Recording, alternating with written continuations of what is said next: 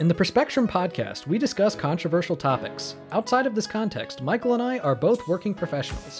While doing this show, we are not acting as agents or representatives of our respective institutions, and none of the views that we express reflect the outlooks of our employers. So don't come to my office and throw toilet paper at me. And I don't have an office, but don't come to my cube.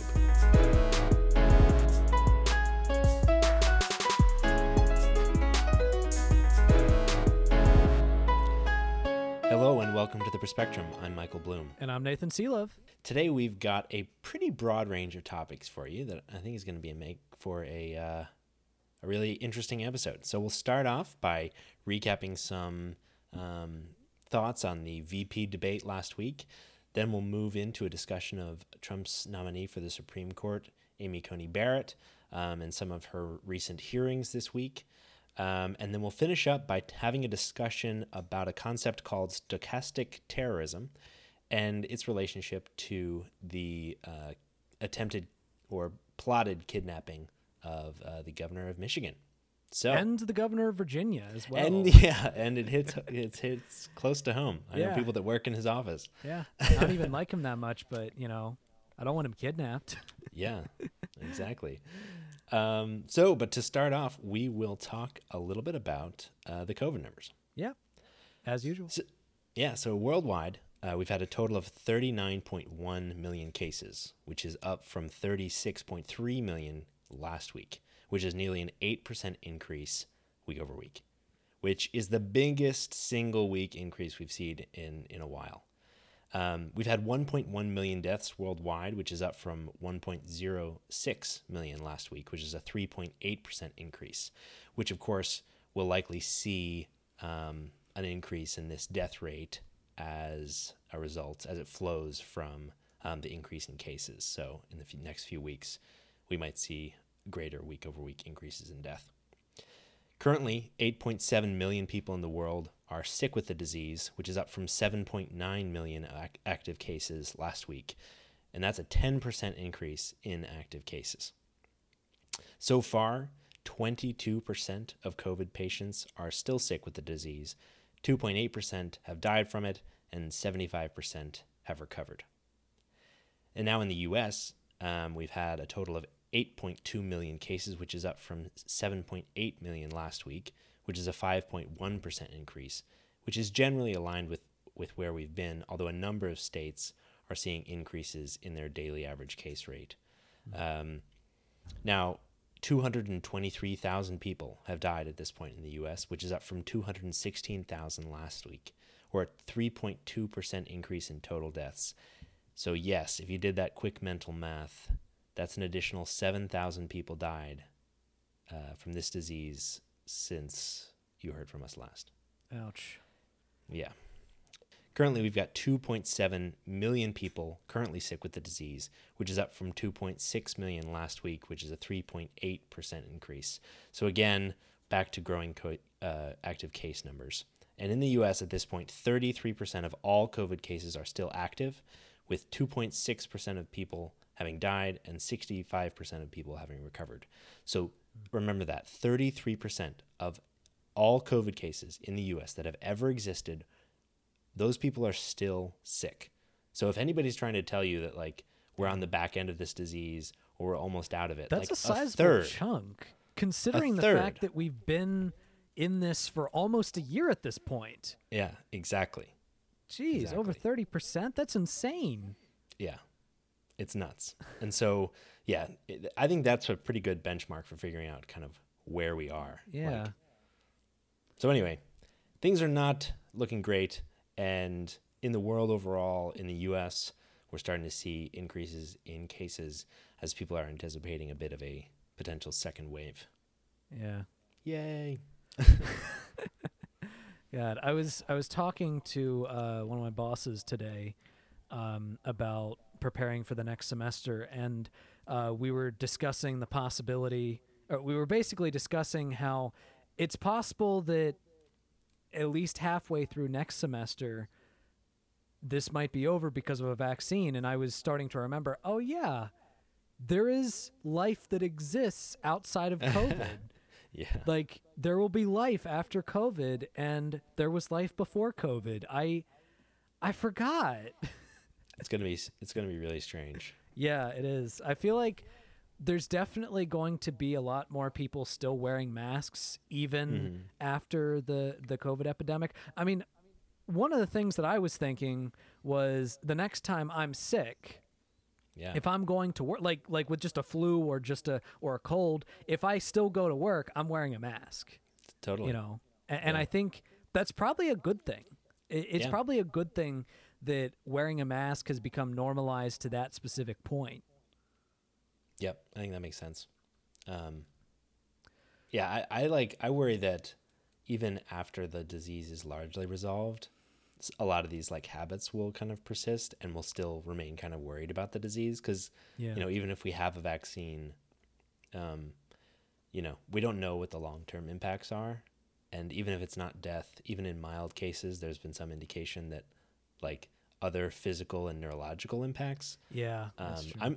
That's been terrifying to me lately. Like it's unlikely for me to die from this disease, but the idea that like me as a person and the way that I live my life could be subject to some kind of long-term chronic ailment Yeah. as a result of even a mild or asymptomatic case, that's really scary. Yeah, yeah. But I guess we shall see. In the meantime, Yeah, hey, luckily, our presidential candidates have a plan that's well articulated that they said on stage, right? No. God. So, okay, the first thing that I want to say about the vice presidential debate is while I was waiting for it, I was sitting there just thinking, God, this is going to be so refreshing to see politics as usual, to see two competent politicians that can, speak with complete sentences, that won't go off the Hmm. rails and yell and scream at each other about, ad hominems and stupid, irrelevant points. I was so excited for a return to normalcy. And then I started watching the debate and I realized, oh, that's right. I hate politics as usual. You know what you should do? Start a podcast. I should, and then criticize politics. I should Yeah, do that. there we go. Win-win. So Yeah, I felt the same way. I was like, yes, fine. Like complete sentences, check. Like not ridiculous ad hominem, check. But like ultimately, now that they're able to actually get out the points that they're trying to make in full sentences, they're not great points. yeah, And a they're lot of really them not are great irrelevant. points. A Yeah. lot of them are irrelevant. A lot of them are just talking points or stump speeches. And to be, to be frank, uh, a lot of the arguments were not arguments about their positions.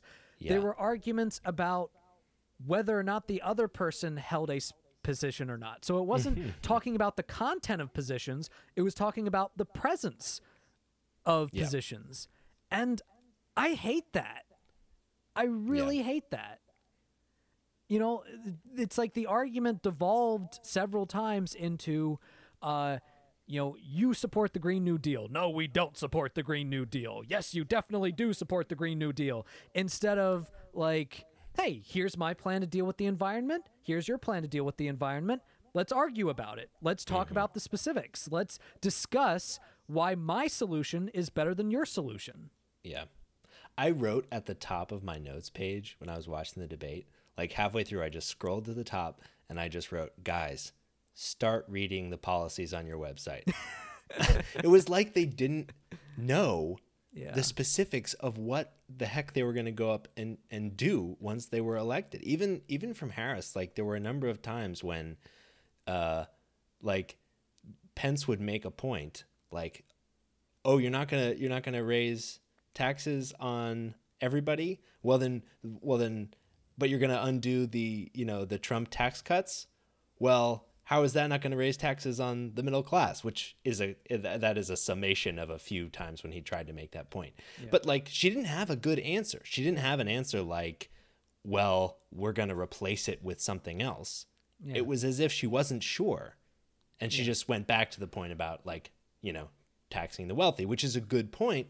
But I thought it was a problem to have that kind of weak response because attacking the Trump tax cuts is good when you are making the point that we shouldn't be helping out corporations and the wealthy, which they did.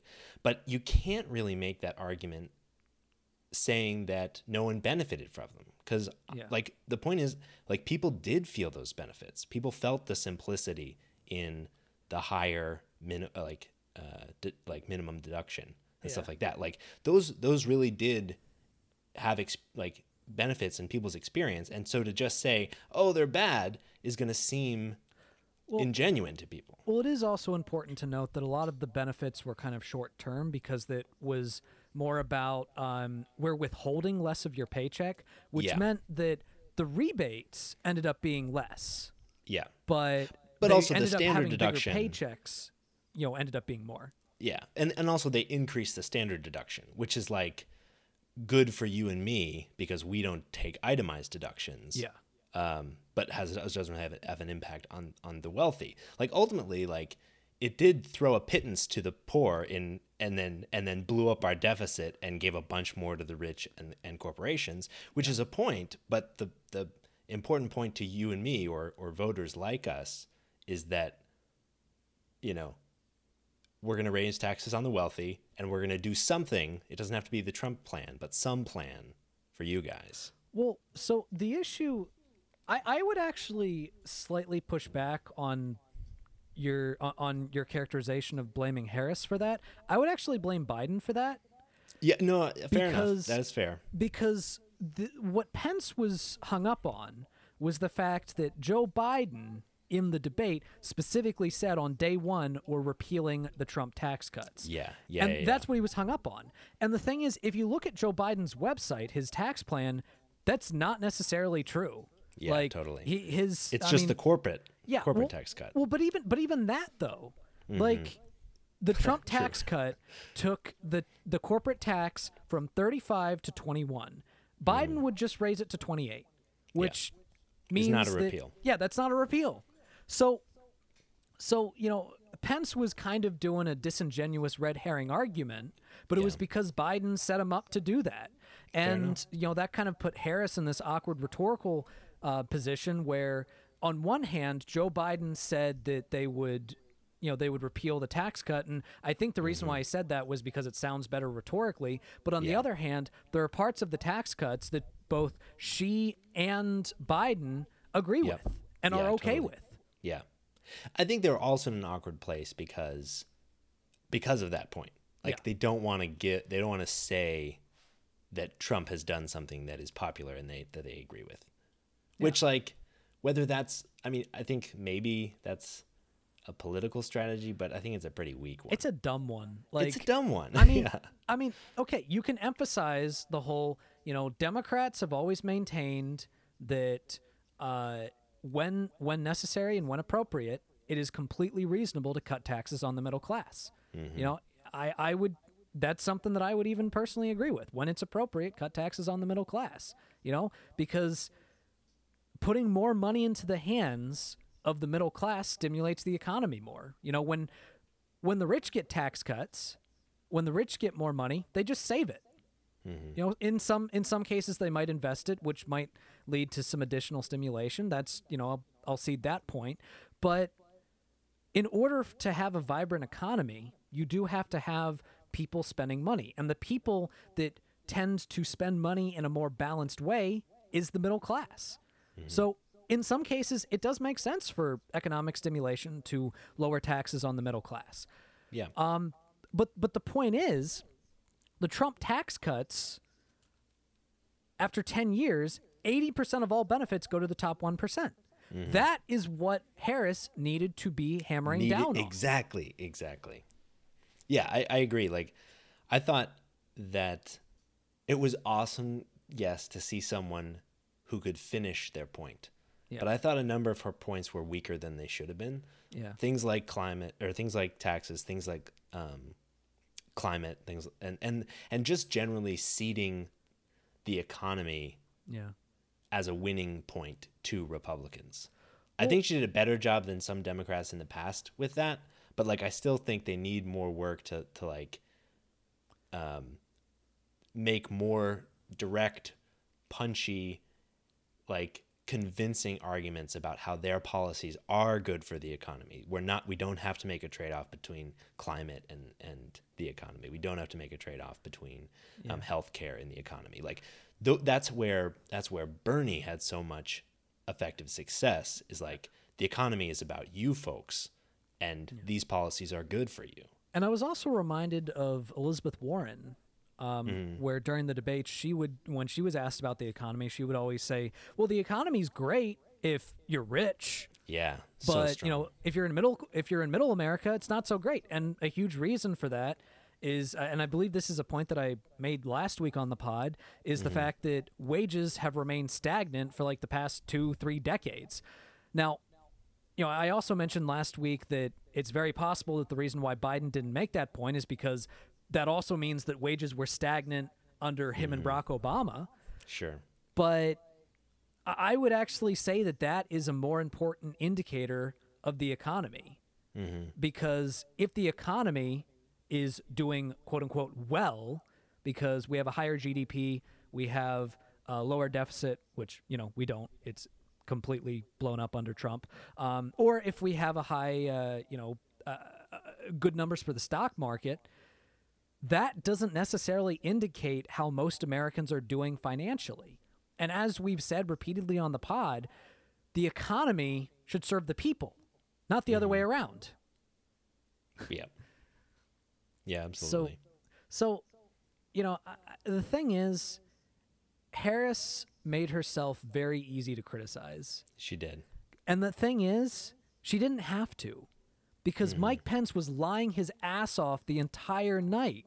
Yeah, he was. But he did it so confidently. Yeah, he did it so confidently. Like, people point to places in which Harris had abysmal non-answers. Like, the worst one I can think about was the one on court packing, where she was asked about hers and Biden's position on court packing, basically whether they supported the idea of increasing the number of justices to make up for the fact that there's going to be a 6-3 conservative majority on the Supreme Court if Coney Barrett ends up on the Supreme Court. And first she gave this, really stupid anecdote about Abraham Lincoln, which I'm pretty sure, like, based on what I've read, she mischaracterized it, which, again, is the absolute wrong argument, which is what Michael and I talked about last week, because the argument... You don't have the facts on your side. You don't have the facts on your side, and you're the hypocrite when you say that. Like, when you make the point, oh, no. The reason why we're doing this is because it's an election year. That makes you the hypocrite, because that's not what you were saying when it was Garland. Yeah. No, the argument you need to be making is this is Republican hypocrisy. They set the precedent. They're violating the precedent. That's the argument. That right there is the argument, and she didn't make that argument. And then when Pence pressed her on it more, she made this point about how Donald Trump has been appointing a bunch of lower court justices, and all of them are white. Yeah, I thought that was so weak. So in my mind, this is how it went, and this is how it did go. She literally said, "Let's talk about packing the courtroom. Then let's talk about it." I was like, "Oh, okay, all right. You're gonna talk about packing the court. Let's do it. I'm ready. I'm ready for it. I'm here for it." And then she just doesn't. It was like she didn't have a plan for when the time came in 10 seconds when she actually had to talk about it. How did they not prepare her for that? I don't... How? Yeah, I know.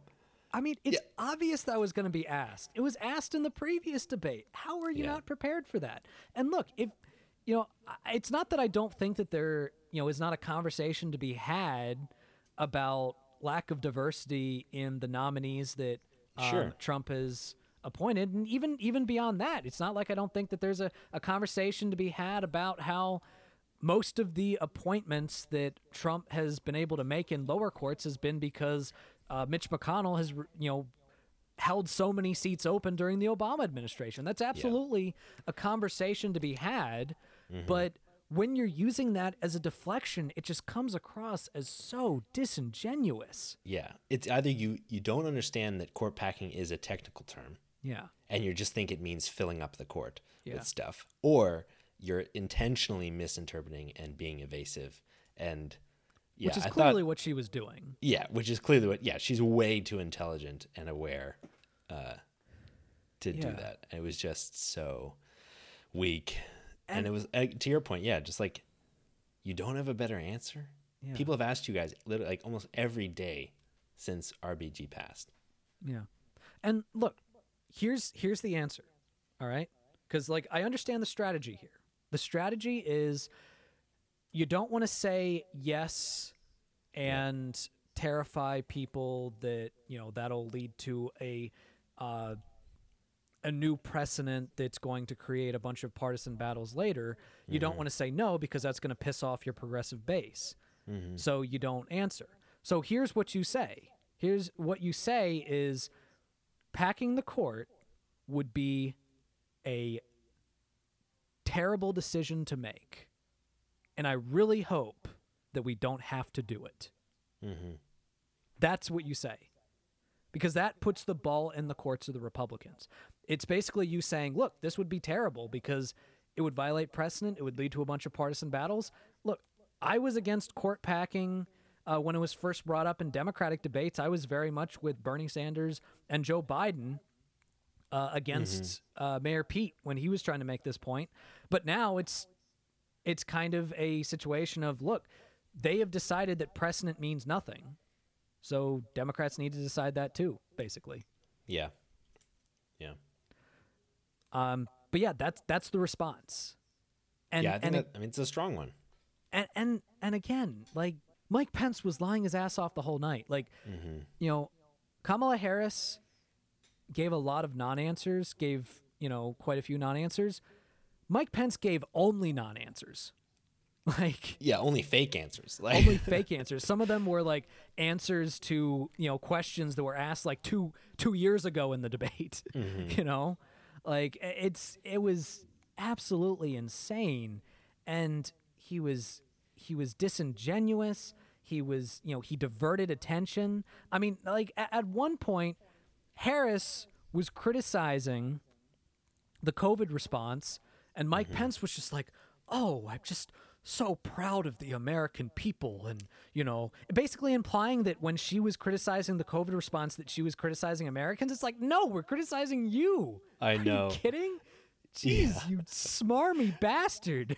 I thought that to his audience that probably landed exactly how he wanted it to. It was like she said, yeah, whatever you've been doing for the past 8 months like hasn't been enough. And he was like, well, I think it's insulting to the American people to say what they've been through hasn't been enough. It's like, wow, you really pivoted on that foot, huh? Yeah.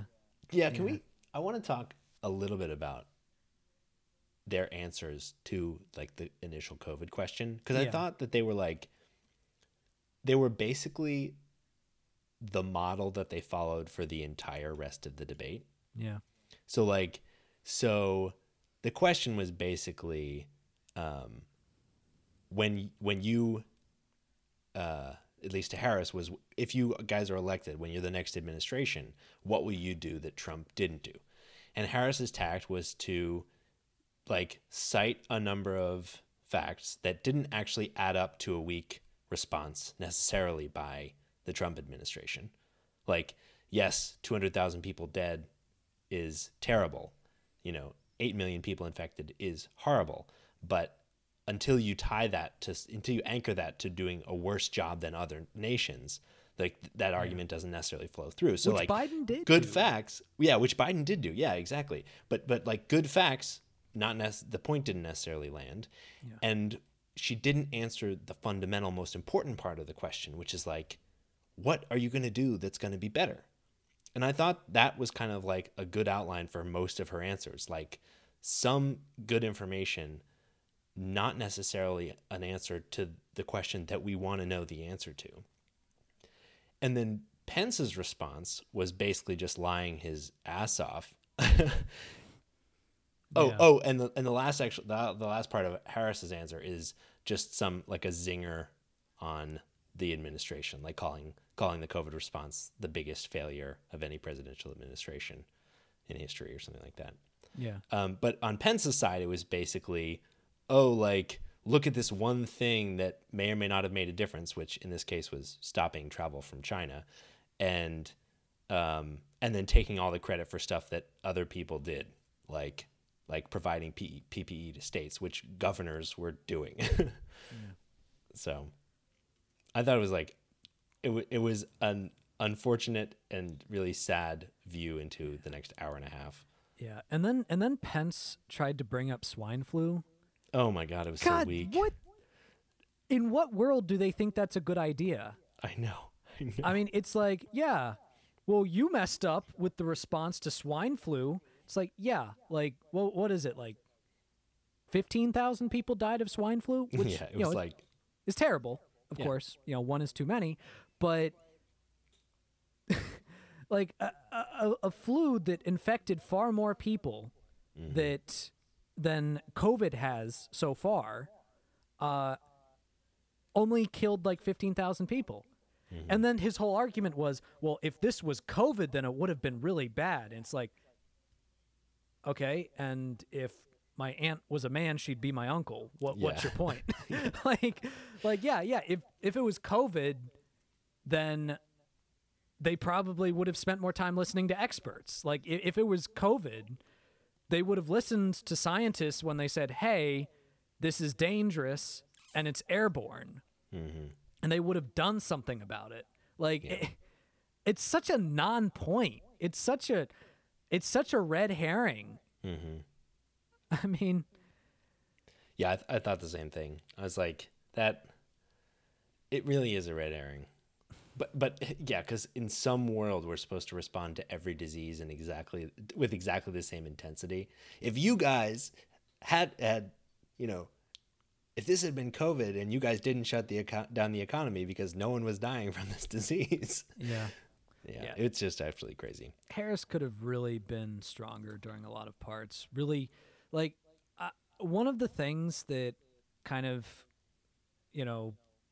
made my expectations go down was at the beginning of the debate before it had started. I was listening to some analysis. I think it was like on I think I watched it on like NBC or CNN or one of those. And people were talking about how they'd been talking to people in the Harris camp, and they had said that her strategy is not to spend a lot of time fact checking. And I was like, I think that's a bad idea. Like, that was exactly what I heard when it was Joe Biden. Like, the strategy was not to spend time fact checking, and I thought it was a bad idea back then, and I ended up being right. Like, when they lie, call them out, state the facts, make sure people know how disingenuous and full of crap they are. In fact, Pence was so full of crap he attracted flies. Okay. I can't talk about the fly. I can. I think it got stuck. That's my hypothesis. It was stuck. Waiter, there's a fly in my bullshit. Yeah. Oh my gosh. Yeah, there were a few things that, for 2.5 minutes. Like, I was texting my brother, and like 2.5 minutes later, it's still on there. I'm just like, oh my God, what's going on? Like, the most content fly in the universe. Just somehow flies never sit still except during a president or a vice presidential debate. And the part that I love the most is the fact that it went on his head right as he was trying to explain how institutional racism doesn't exist. Like, that bullshit meter. Yeah. Exactly. The ultimate. It's like there's, this is one of those places where, that really annoys me. Because there are certain things that through academic study, we confirmed a long time ago. Yeah. That is still controversial in the United States. Like the fact that there are institutional barriers that disproportionately affect African Americans and other people of color. That's just established fact. Like, you can look at research studies. It is scientific fact. Denying it is akin to denying climate change. Oh, wait, they do that too. Yeah. Oh my gosh. The moment when he denied climate change, he said, quote, "Now with regard to climate change, the climate is changing, but the issue is, what's the cause and what do we do about it? President Trump has made it clear that we're going to continue to listen to the science." It's like, Bullshit. you are, yeah. I love the climate is changing, but we don't know what the cause is. He said he doesn't like. Trump specifically said, "I don't think the science knows." Like, Yeah. he said that. Yeah. He said that. How are you going to sit there and say that we're going to listen to the science? Mm-hmm. Oh my God. Like, the thing about Pence is that, and this is something that I think is really important to bring home. Pence is Donald Trump, but he speaks pretty. Mm-hmm. Like, he is just as much of a liar as Donald Trump. He is just as amoral as Donald Trump. He's just good at saying it with a smile. He's just good at making you like him while he lies to your face and stabs you in the back. Yeah. Yeah. Yeah, he's perfected little niceties that make, the delivery of his horrible garbage a little bit more easy to take. One thing I wanted to ask about was the other more memeable moment was the few times that Kamala specifically was like, "I'm speaking." What did you think about that? When I watched it, I was tainted because I watched it after the debate. I was tainted by all the social media reaction to it. Yeah. But then in retrospect, I had kind of a different perspective. So I wanted to get your thoughts before I shared mine. So I think that people made too much out of it. Mm-hmm. Like, I would say that the first time she did it, I thought, in my mind, I was thinking, okay, so she's making it clear to Mike Pence that he's not going to act like Donald Trump did in the last debate. Sure. And I was like, okay, that's good. You basically establish the clear rules and basically make it very clear, like, you're not going to misbehave like your childish president. So, I don't think that it's something that, it's not something that made me jump for joy every time she did it, but I thought it was, I personally thought it was a good strategy because it was establishing the rules and establishing that she wasn't going to be talked over. Yep. Yeah, I agree. At the time, it felt like she was going for the points, because she would say I'm speaking and then pause for a while. It was really awkward. She would it would be a second or two before she would then continue speaking. See, I can forgive that because I know, when I'm teaching and someone interrupts me, or I get interrupted in some way, I always need to take a second to remember what I was saying. So that's what I chalk that up to. Yeah. Yeah. And I think that makes sense. And what I thought about in retrospect was actually when you are being interrupted regularly, and I know that a lot of the cheers for this, for her response, were from people decrying mansplaining. And when you're interrupted, or expect to be interrupted, which she clearly was, it can be a really powerful tool to make that awkward for the other person. Yeah. It can be a really powerful tool to ask someone why their off-color joke is funny, because it's awkward. It clearly is a disincentive for that bad behavior. Yeah. So in either case, I think whether it was just because she needed to collect her thoughts or as a strategy, I thought it went well. Yeah. It felt a little bit weird at the time because in my mind I had all of these positive responses about girl power and stuff like that. So I was like, oh, is she just going for that? But at the time she wouldn't have been known that any of that was going to occur necessarily. Yeah. So again, I just viewed it as she's establishing the ground rules. You're not going to treat me like Trump treated Biden. Yeah, which I thought was really strong and powerful. Yeah. And ultimately he didn't. He did interrupt her, but only apparently around 10 times versus Trump's 71 times interrupting Biden. Yeah. And the last point that I want to make is I do want to very briefly make a point about sexism. Mm-hmm. because I remember watching the debate and sitting there thinking, oh my God, she's being so milquetoast. Like, there's so many places that she could have very clearly and very forcefully challenged Pence on ridiculous things he was saying. And she has the skills to do it. Yeah, and she has the skills to do it. And I was thinking, come on, what's holding you back?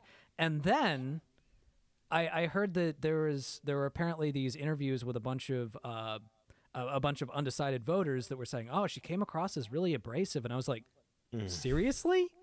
Seriously? Damn it. Okay, Joe Biden straight up told Donald Trump to shut up. And all she did was say, excuse me, please, I'm talking. It was like, so that's abrasive. I thought she came off as fucking motherly. Yeah, that's what I thought. I thought that was motherly, basically. So I just... Jesus Christ.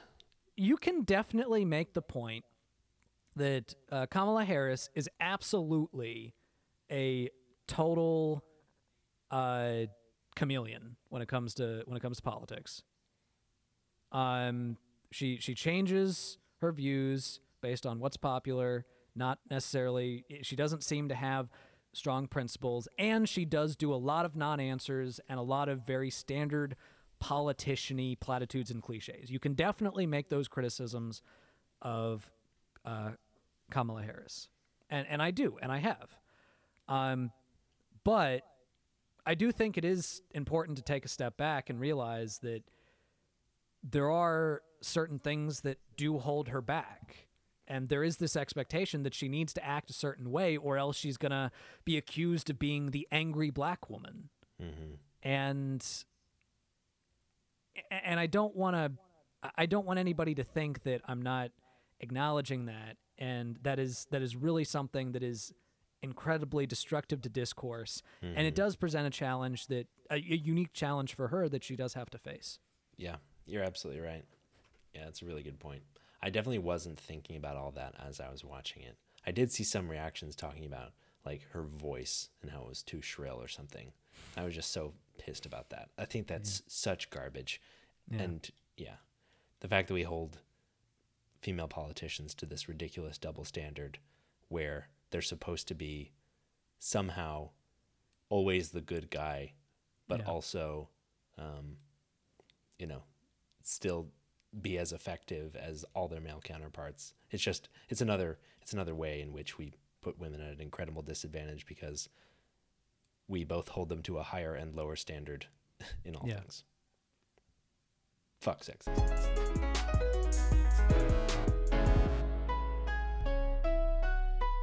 And now it's time for one of our more positive segments, Tips for Good.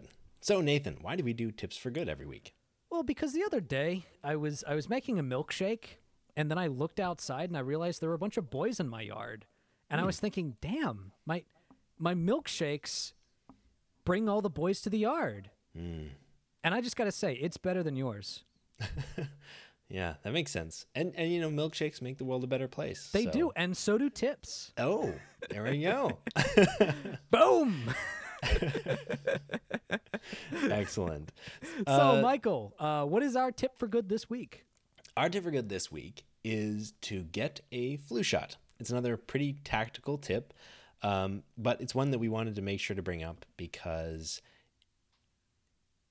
it is a weird time of year. It is a weird year in general.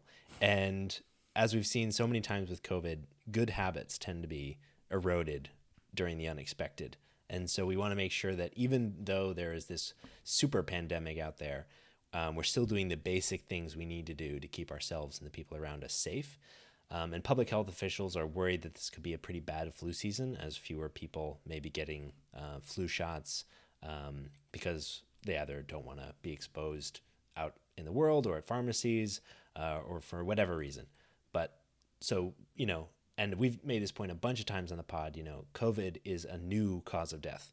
And so one of the ways you can combat the impact of COVID is to reduce the other causes of death. And so, getting out there, getting a flu shot, making sure people are healthy and safe, that's another way to do that. You can get a lot of flu shots for free at various places. Insurance also covers flu shots. So you can find all that information online. So yeah, get a flu shot. And that's Tips for Good.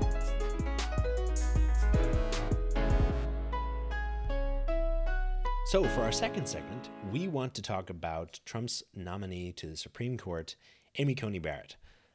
She has been going through her hearings in front of the Senate Judiciary Committee this week. They just wrapped up after 4 days of hearings. And she is the presumptive justice to fill up RBG's spot on the Supreme Court. Yeah. So I might surprise some people in this segment in some ways. So before I say what I'm about to say, I do just want to acknowledge want to say one thing. It is absolutely essential that we do everything we can to prevent her from being appointed. Yeah. Now, I don't know how much we can do. Any strategies the Democrats can do, they need to do, really. Because at this point, the Trump administration nominated Neil Gorsuch, which was a stolen seat that was held open for 9 months. And the whole thing was, oh, well, it's a presidential election. I mean, 9 months before the actual election itself. So that was a ridiculous situation. That was a stolen seat. And then we have Kavanaugh, who had an accusation of sexual assault. And there was this investigation that was ordered in which they refused to interview like dozens of corroborators to the sexual assault. There were several different people that accused him. So without an in-depth, thorough investigation, we nominated him to the Supreme Court. And that was completely ridiculous. And now, just a few weeks, not months, weeks before an election, they're rushing to confirm a nominee, which, you know, the standard time it takes for a nominee to be confirmed is like 70 days. So if she was confirmed before the election, it would be the shortest confirmation ever. And if it pushes past the election, I think I don't know how many lame duck nominations there have been. Yeah. But that definitely does not happen very often. So it is complete Republican hypocrisy to nominate her at this point. And also, they've admitted that they're specifically not focusing on a stimulus package so they can focus on this nomination. So Democrats need to do everything they can to prevent this from happening. And if they can't prevent it, they should pack the court. All of that being said, the more I research her, the more I think, I mean, Trump could do worse. Yeah. I mean, in fact, the more I was researching her, the more I was thinking, why wasn't she nominated instead of Kavanaugh?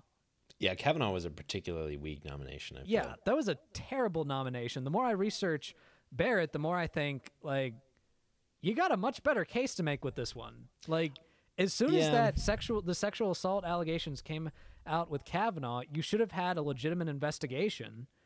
And, you know, if that turned up something, the nomination should have been withdrawn. And then you should have nominated Barrett.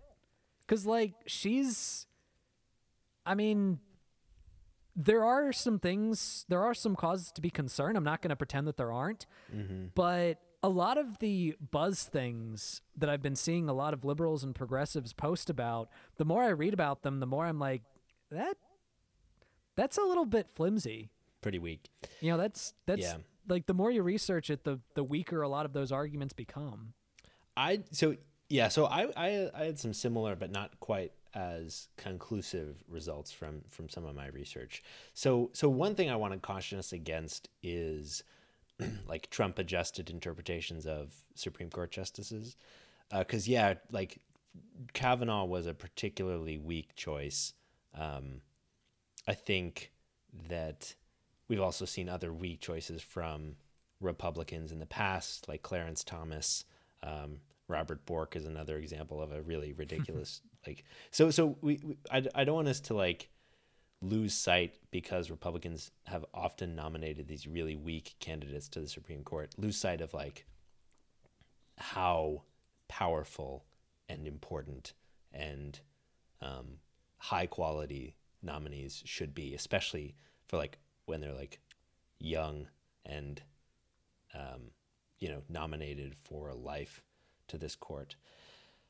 That being said, I agree there's not a lot of like hard evidence for why she would not be a good pick. I think in normal times. Sorry, say again? In normal times, to be clear. Yes. Yeah. In normal times, yeah. Yeah, obviously the procedural problems, the hypocrisy aside, specifically talking about her as a nominee. But I worry that is partially because she's only been a justice for a relatively short amount of time. Yeah. So she has a pretty thin record. And so I'd be very hesitant about, even as Trump, about nominating someone who has done so little adjudicating. Yeah. She spent some years working for some years clerking, beginning early in her career, where she clerked for Antonin Scalia, among others, who was a mentor for her and informed her jurisprudence of originalism. After that, she went and worked in corporate law and private practice, and she was one of the lawyers that worked on the Bush v. Gore case, among other high-profile cases. And yes, she was on the Bush side, so the wrong side of that abomination. And then went and taught law, including civil procedure, constitutional law, and statutory interpretation at Notre Dame. And then in 2017 was appointed to the federal bench in the Seventh Circuit. So, impressive resume for sure for someone, especially someone as young as she is, but not a lot of adjudicating. And I worry that with a longer record, we would see some of her like more conservative proclivities come out. But again, to your point, like, nothing that is obviously disqualifying, for sure, especially compared to someone like Scalia, who was her mentor. Like, originalism, as problematic as it is, and I do want to talk about that a little bit, is not a disqualifying jurisprudence from becoming a Supreme Court nominee. In fact, it seems to be almost a precursor for most Republican appointments these days. Yeah. So I want to talk about some red flags that were brought up. Mm-hmm. And I also want to kind of give context to some of them because I feel like some of them lacked context. Yeah. So one of the ones is her association with this faith group referred to as the People of Praise, which is kind of borderline a cult.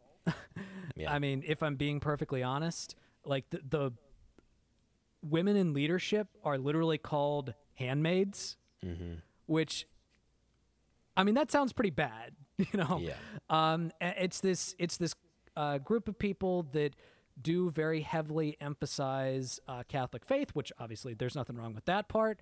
And they also emphasize like the role of a woman as subservient to their husband, and the husbands are the heads of the house. They're referred to as the heads.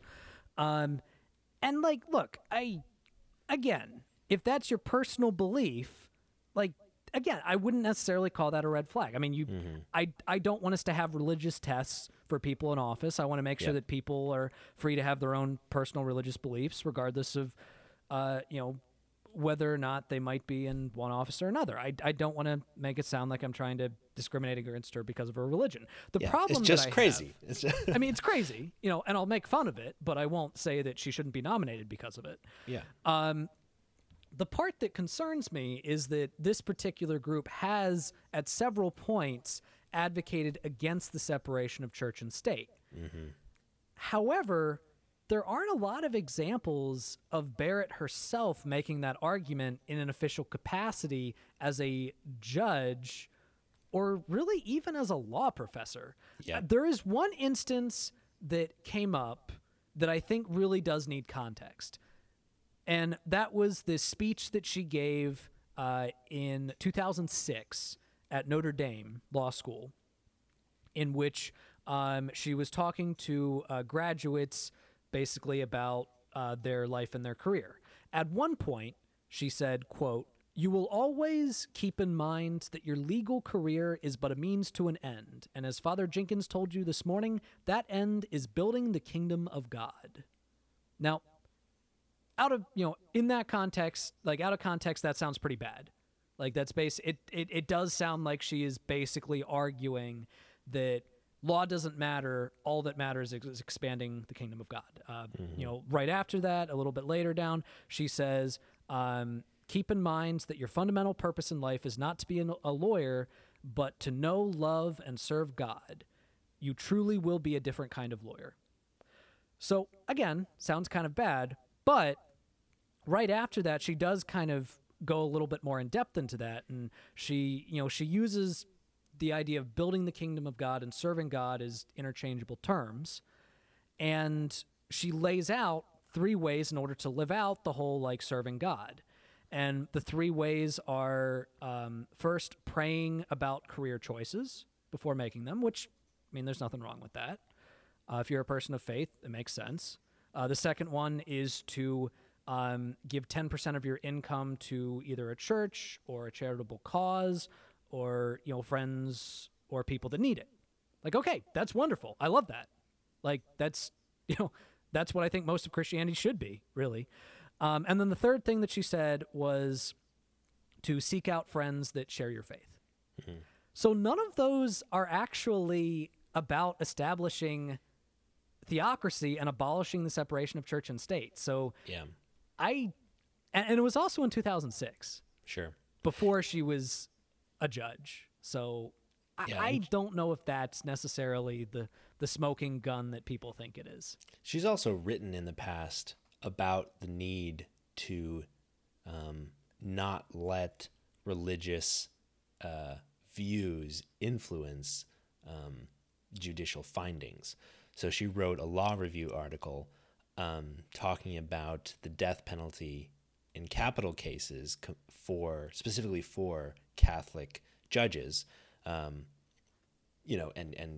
Catholics as a whole reject the capital punishment. And she basically said, if you are a judge faced with a capital case and you're a Catholic, you should recuse yourself from that case so that you can avoid the conflict that would exist, which is exactly the right thing to do if you do experience a conflict with your function. So that is perfectly reasonable.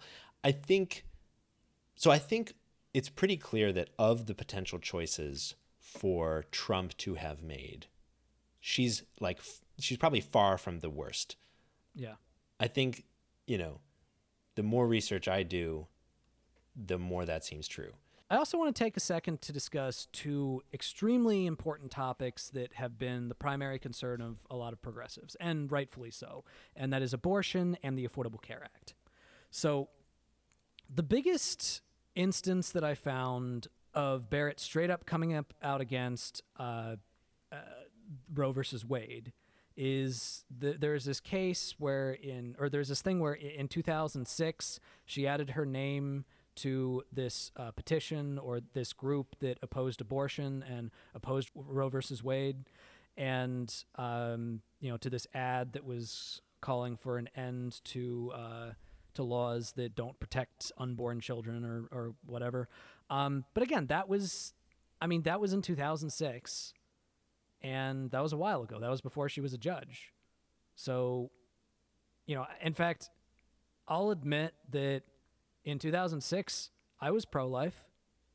I mean, I was a kid at the time and I didn't know much about the issues, but in 2006, yeah, I was pro-life, and I've changed my mind since then. Now, maybe those aren't comparable because she was an adult, but, people change.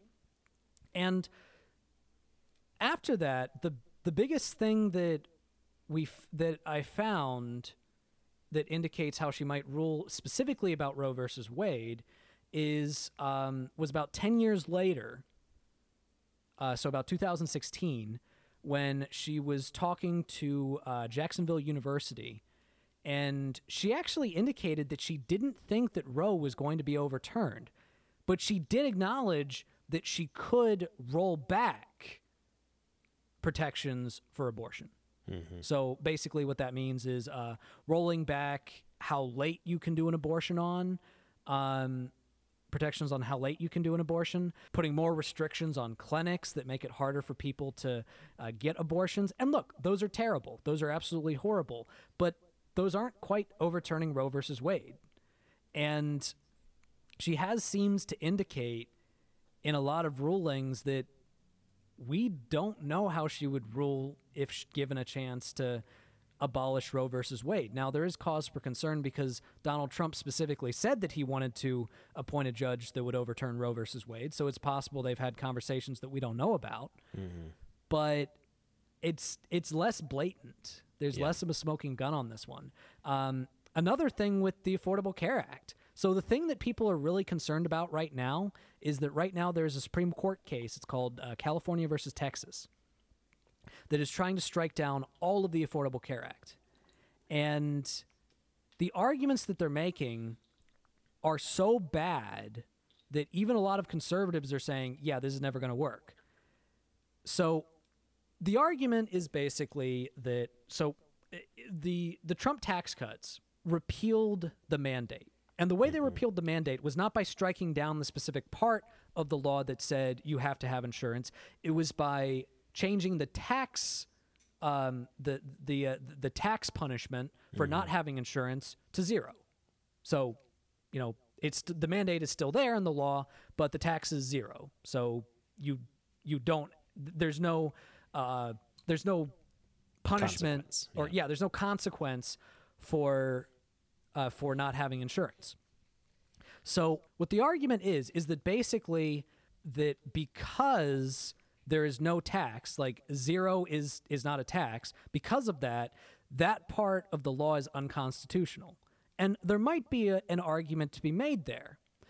But the argument that they're trying to make is basically that because that part of the law is unconstitutional, there cannot be severability, meaning that can't be severed from the rest of the law. Therefore, the rest of it must be unconstitutional. And in order to prove that there should be severability, there has to be pretty solid proof that when Congress voted on a specific part of the law, it was voting on that part of the law with the idea that the rest of the law would also be involved. The reason why this clearly does have severability in this case is that when Congress voted to repeal that specific part of the law in the tax bill, they didn't vote on the other parts of the Affordable Care Act. So it makes no sense to use that argument to strike down the rest of the Affordable Care Act. And there was actually this mock trial, apparently, that Barrett was involved in which she actually did declare that, yeah, the zeroed out mandate, that's unconstitutional because there's no actual tax, but it still has severability. Now, she did emphasize that doesn't necessarily mean that's how she would rule in a real case, but it does establish at least a precedent that she has indicated in some form of capacity that the specific case of in the Texas case does not have grounds to stand on. So that actually makes me feel a little bit better. But that doesn't mean that she won't be very quick to strike down other parts of the Affordable Care Act when people with better arguments come before the Supreme Court, which is why she is still a dangerous nominee. Yeah. But we need to be honest about how dangerous she is if we're going to be honest about how we need to stop her. Yeah, I think that's right. I think one of the ways that she is dangerous is specifically because we can't say with any level of certainty how she will vote in or determine rule in these different cases. And that's unfortunate because a combination of things kind of come together that leave us guessing more than knowing what kind of judge she will be. One of those things, as I already mentioned, is a relatively short career on the bench. Another is specifically through these hearings, she has refused to answer questions from the committee members specifically about these different political policies, referring back to something called the Ginsburg rule, which is basically where a nominee says that they won't rule on anything that could come before the Supreme Court while they're sitting there. So basically, most legal questions are kind of off of the table. So she did a lot of not answering those kinds of questions, which, according to precedent of previous nominees, is perfectly legitimate in many cases. Still annoying. Still annoying, and not legitimate in all cases. And I'll talk specifically about one of those in a minute. But so we have to kind of infer her potential activity as a judge from her past, which is short, her writings, which there are some of, and kind of are mixed, and from her nomination by Trump, who is specifically trying to nominate someone who would overturn the ACA, overturn Roe, and just generally have a lot of these more conservative rulings and opinions. But again, like, these are all kind of guesswork. Yeah. But one thing we do know about her, which I want to talk a little bit about, is that she is an originalist and a textualist.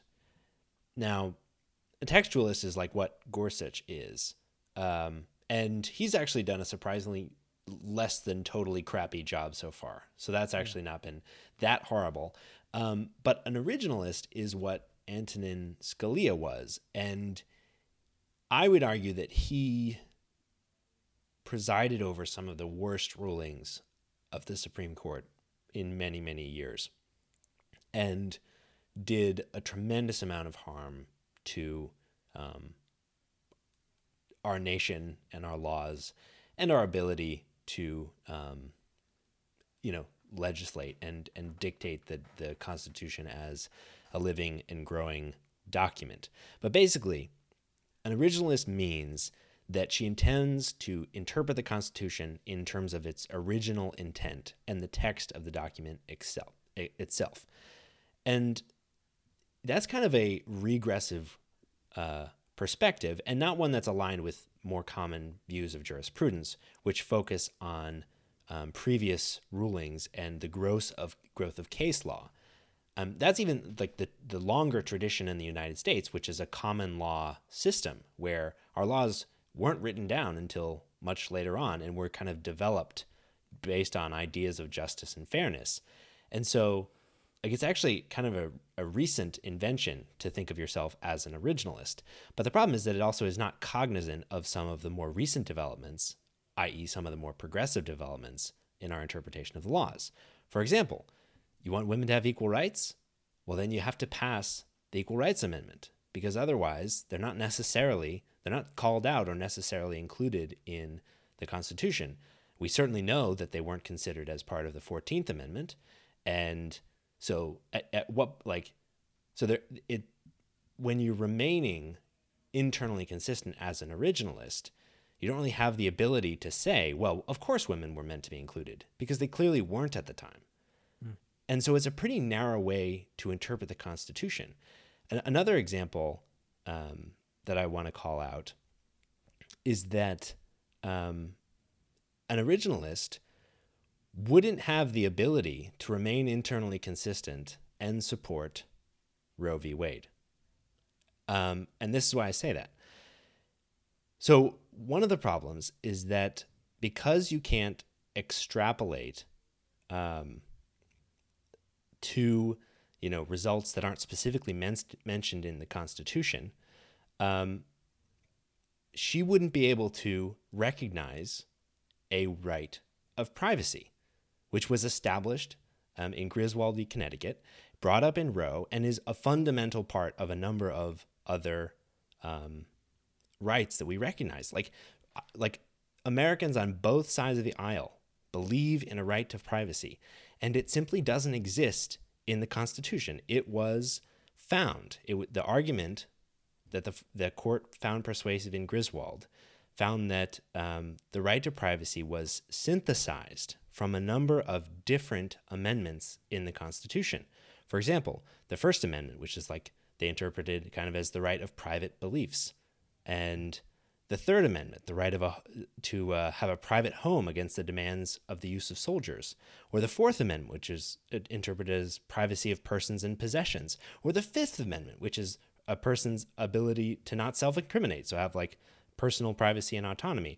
But ultimately, like, an originalist cannot find a right of privacy in the Constitution. And as a result, she wouldn't be able to find that Roe v. Wade was supported by the Constitution. She wouldn't even be able to find that Griswold v. Connecticut was supported by the Constitution, which was a case that found that married couples could buy contraception.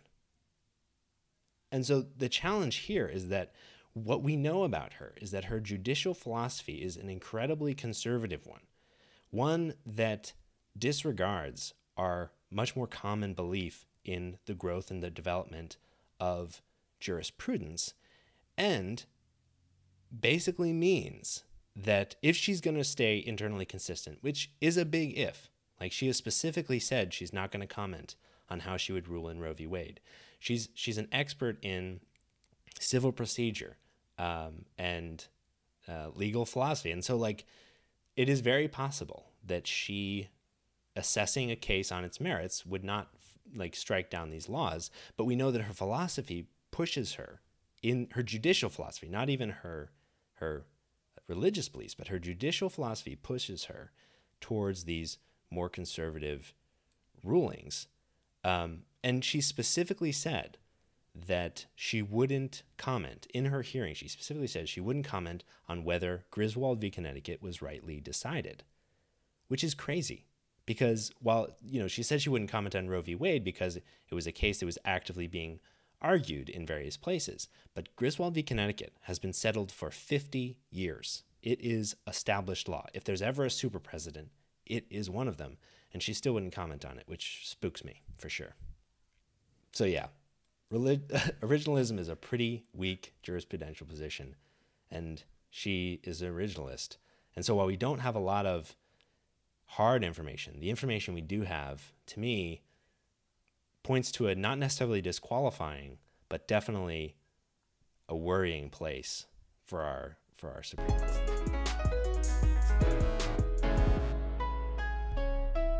And now it's time for one of our favorite segments, Ass Hat of the Week. So Nathan, who is our Ass Hat this week? Well, Michael, our Ass Hat this week is quite possibly my third least favorite senator in the United States Senate. And that is South Carolina Senator Lindsey Graham. Oh, Lindsey Graham, he finally made the list. Come on down. Has he not made the list before? I feel like he has. He must have. I can't imagine that Lindsey Graham. Oh, wait. 4. Sorry, I forgot about Tom Cotton. Yes, that's important. Yeah. Okay, fourth least favorite. So what did Lindsey Graham do to make it on our list this week? Well, Lindsey Graham was speaking at this function, and he was trying to make it clear just how open and accepting he is of black people and immigrants. So he said, nothing that convince you that someone is actually accepting of black people and immigrants than them trying to convince you that no, I really am. So he was speaking at this forum for candidates, and he said, quote, "I care about everybody. If you're a young African American, an immigrant, you can go anywhere in this state. You just need to be conservative and not liberal." Oh my God. What? That doesn't even make sense. So as long as you conform to my ideology, yeah, then I don't believe you should be discriminated against because you're black. Yeah. Yeah. He goes, but just before that, he goes, to young people out there, young people of color, young immigrants, this is a great state. But one thing I can say without any doubt, you can be an African American and go to the Senate, but you have to share our values. And like in the context of this, he's currently running against a black man who he's actually running toe to toe with. He's actually been going on to TV, begging like a little puppy for donations because his opponent, which is Jamie Harrison, has been outraising the hell out of him. Yeah. Which is what I love to see. Well, so this is like not only a ridiculous and silly and like relatively racist position, it's also emblematic of this like theme that's been running through conservative politics and Republican talking points, which is like being liberal is un-American. Yeah. Being liberal is not an American value. Yeah. And it's and like, not only that, but I'm here. I'm not here to serve you. Like if Yeah, you're liberal, yeah, yeah, I'm yeah. not here to serve you. yeah, exactly. And it's Like- how do you think that's your job? Like, how do you think that, how is that your conception of the United States?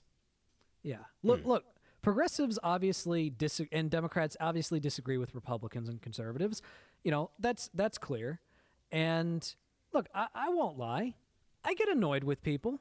I get really annoyed with people. I sometimes get pissed off when I see people making stupid conservative points.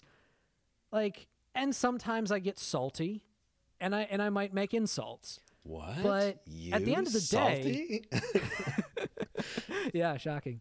At the end of the day, I truly do believe, though, that my ideology and my philosophy will make the world a better place for everybody, including conservatives. Mm-hmm. And I want them. I want the world to be a better place for everybody, including conservatives. Yeah. But it feels like, but Lindsey Graham is making it very clear that, I don't care about you if you don't have my same ideology. I don't care. Like, it's okay if you're being discriminated against. Yeah, no, exactly. If you're liberal. It's like that is this weird transactional thing he set up. Like, I'll be against racial injustice if you're for big military and tax cuts. Yeah. So, What a douche canoe. I don't know if I can say that on here. So a deep and hearty congratulations to our favorite Southern Belle for being our Ass Hat of the Week.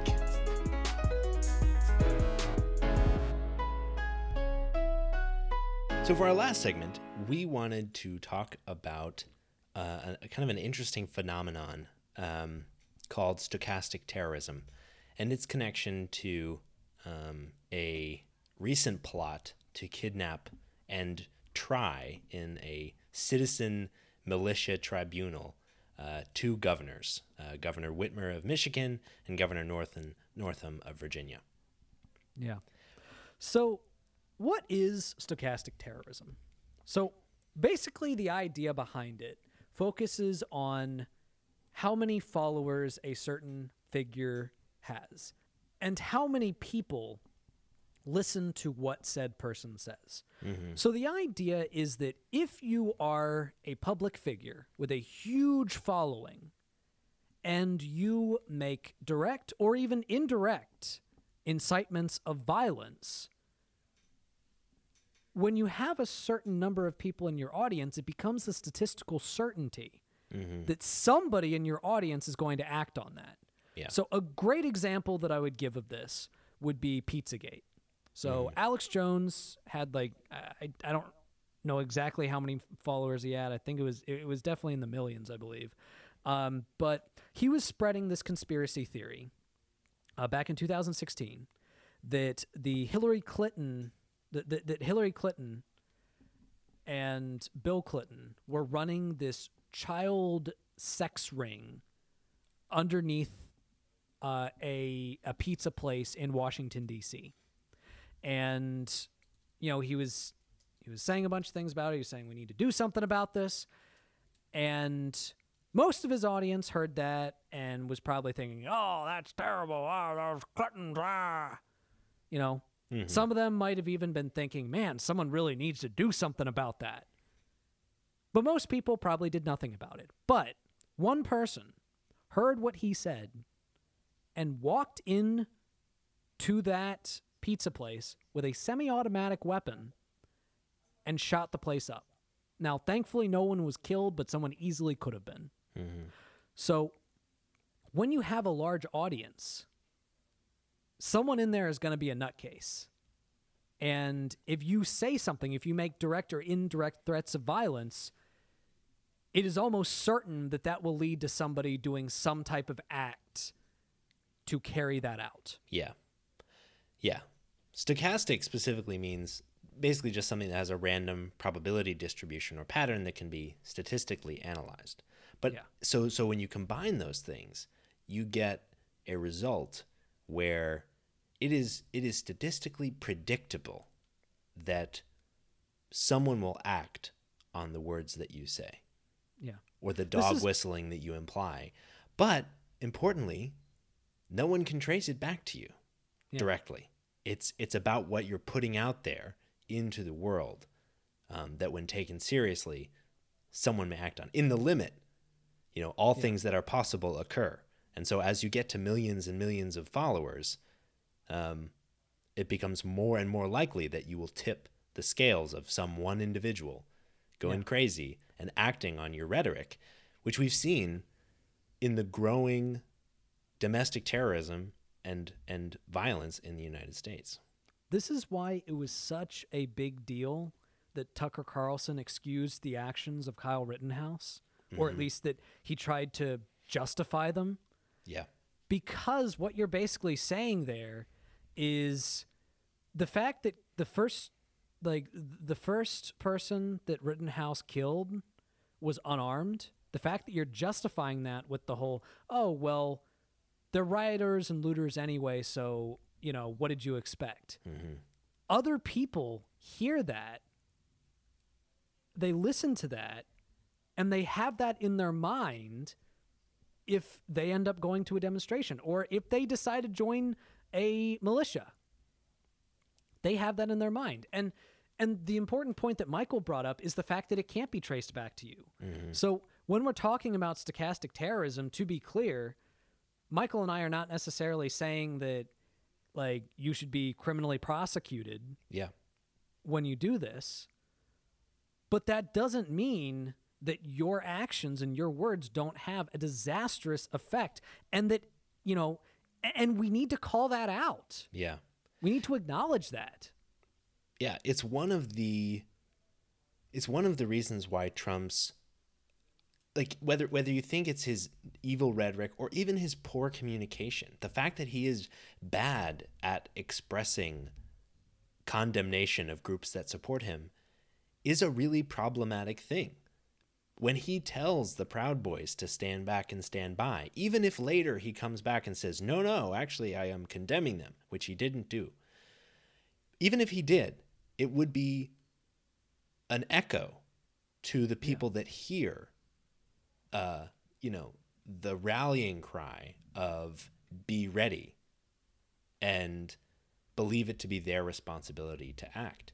So clear communication, clear condemnation of bad actions, not calling people even inadvertently calling people to action is really important. Yeah. That's also why it was so dangerous when Trump basically told people to go into polls and, and watch people. And make sure people don't vote fraudulently. It's that's voter intimidation. Now, look, you might be hearing that and you might think, oh, well, he was only talking about making sure that there isn't fraudulent votes. He wasn't talking about voter intimidation. He didn't specifically say voter intimidation. Yeah. But there are enough people that are going to hear that message that did not have any qualifiers, and they're going to take that as permission from the president to go into polls and try to intimidate people. Yeah. Yeah. Yeah, but I mean, back in 2016, even before he was president, in a Rolling Stone article, he was talking about what his, quote, Second Amendment people might do if Hillary Clinton won the election. That's the Second Amendment. Okay, that's the one about guns. Do something if your political adversary wins an election. That sounds a lot like violent revolution. Yeah. He clarified later that he meant they vote. But that poor, whether it's a miscommunication or intentional attempt to incite violence, it won't be traced back to him directly. But, words matter, especially to an audience of millions of people that respect you. Yeah. So the big point to be made about stochastic terrorism is that ultimately we can have discussions about what the intention of the person was, what the intention of the statement. We can argue whether or not Trump is actually wanting people to act violently. We can argue about whether Tucker Carlson is okay with someone picking up a gun and shooting protesters. We can have arguments about that. That's fine. But we cannot disregard the fact that words have consequences. Miscommunication has consequences. Mm-hmm. And if it is a miscommunication, which again, that is the best case scenario. The best case scenario is that when people listen to people like the president, people like Tucker Carlson, people like Alex Jones, Mm-hmm. that it is a miscommunication, the best case scenario, but it still makes them act on it. It still makes them act on terrible things. I mean, look, these aren't hypotheticals. Mm-hmm. I mean, there was the guy that tried to send bombs to a bunch of prominent Democrats and to CNN. Mm-hmm. Yeah, there was the mass shooter in Walmart with a manifesto about like the invasion of the immigrants and having to take care of them. Exactly. Yeah. This is not a hypothetical. So And what we're trying to... most recently, a freaking militia tried to kidnap the leader of a state and plotted to kidnap another one. Like, and Whitmer is specifically a governor who Trump has called out more than once, saying that she wants to be a dictator. What does a far-right group think when they think someone wants to be a dictator? They think they're being treasonous. They want to take the law into their own hands. Like, it's not hard to draw that connection. And, clearly, like, we're not trying to claim that Trump is out there trying to form an ad hoc militia. He'll wait till after the election probably to do that. But, like, the idea that he is not contributing to events like this is insane. And it's through this mechanism that he's doing that. So we're not arguing that people need to have their free speech violated. Mm-hmm. We're not saying that Trump should be held legally accountable for the threats of kidnapping on Whitmer and Northam. In fact, we're not even arguing that he should necessarily be held legally accountable for, if his supporters go into voting booths and do voter intimidation. We're not even necessarily saying that. But what we are saying is that there is a certain level of irresponsibility that comes when a person who has the ear of everybody in the nation, and make no mistake, when the president says something, that's national news. Yeah. All right. Everybody in the nation has access to what the president says. And most people in the nation follow what the president says. Mm-hmm. It when matters. you have that following, when you have that many people that follow you, you have to be careful with what you say. You have to be a good communicator. Mm-hmm. And not acting responsibly with that power that you have is not just incompetence. It is immorality.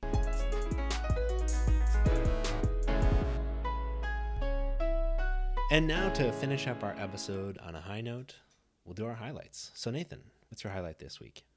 So my highlight this week is probably something that most people are going to think, seriously, that was your highlight? So I was having this issue with a video game. I play a lot of Skyrim. It's my favorite video game. And I was having this weird glitch where it would crash to desktop when I tried to save after a certain time of day. So it basically made it so I couldn't do any more progress in my game. Oh my gosh. And, again, that is how I wind down after a long day. And I've been having a lot of long days recently. And that's been really troubling me for the last few nights because I've been working for hours trying to figure out how to fix that. And today I finally figured out a workaround. And the greatest thing is I figured it out. Like I'd been on so many forums and I'd tried so many solutions, none of which that worked. this was a solution that I figured out myself. Nice. And then I went on a forum and I shared it because I was like, someone else might be having You this contributed to a gaming forum. forum?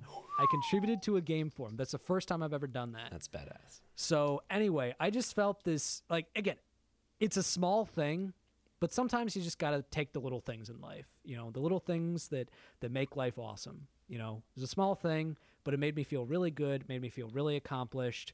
And yeah, I'll be playing Skyrim tonight. That is really Probably awesome. while I edit this. That is awesome. I mean, what about yours, Michael? And don't feel bad about a relatively lame highlight. I'm pretty sure my highlight one week was bookcases. So, all right, what's yours, Michael? My highlight is I'm just so happy that this week is almost over, and it's a short week anyway. Yeah. Like it's only been 4 days for me because I work at a bank, and banks are closed on Indigenous Peoples Day. But man, it has kicked my butt, and I'm ready for the weekend. So that's my highlight. Yeah.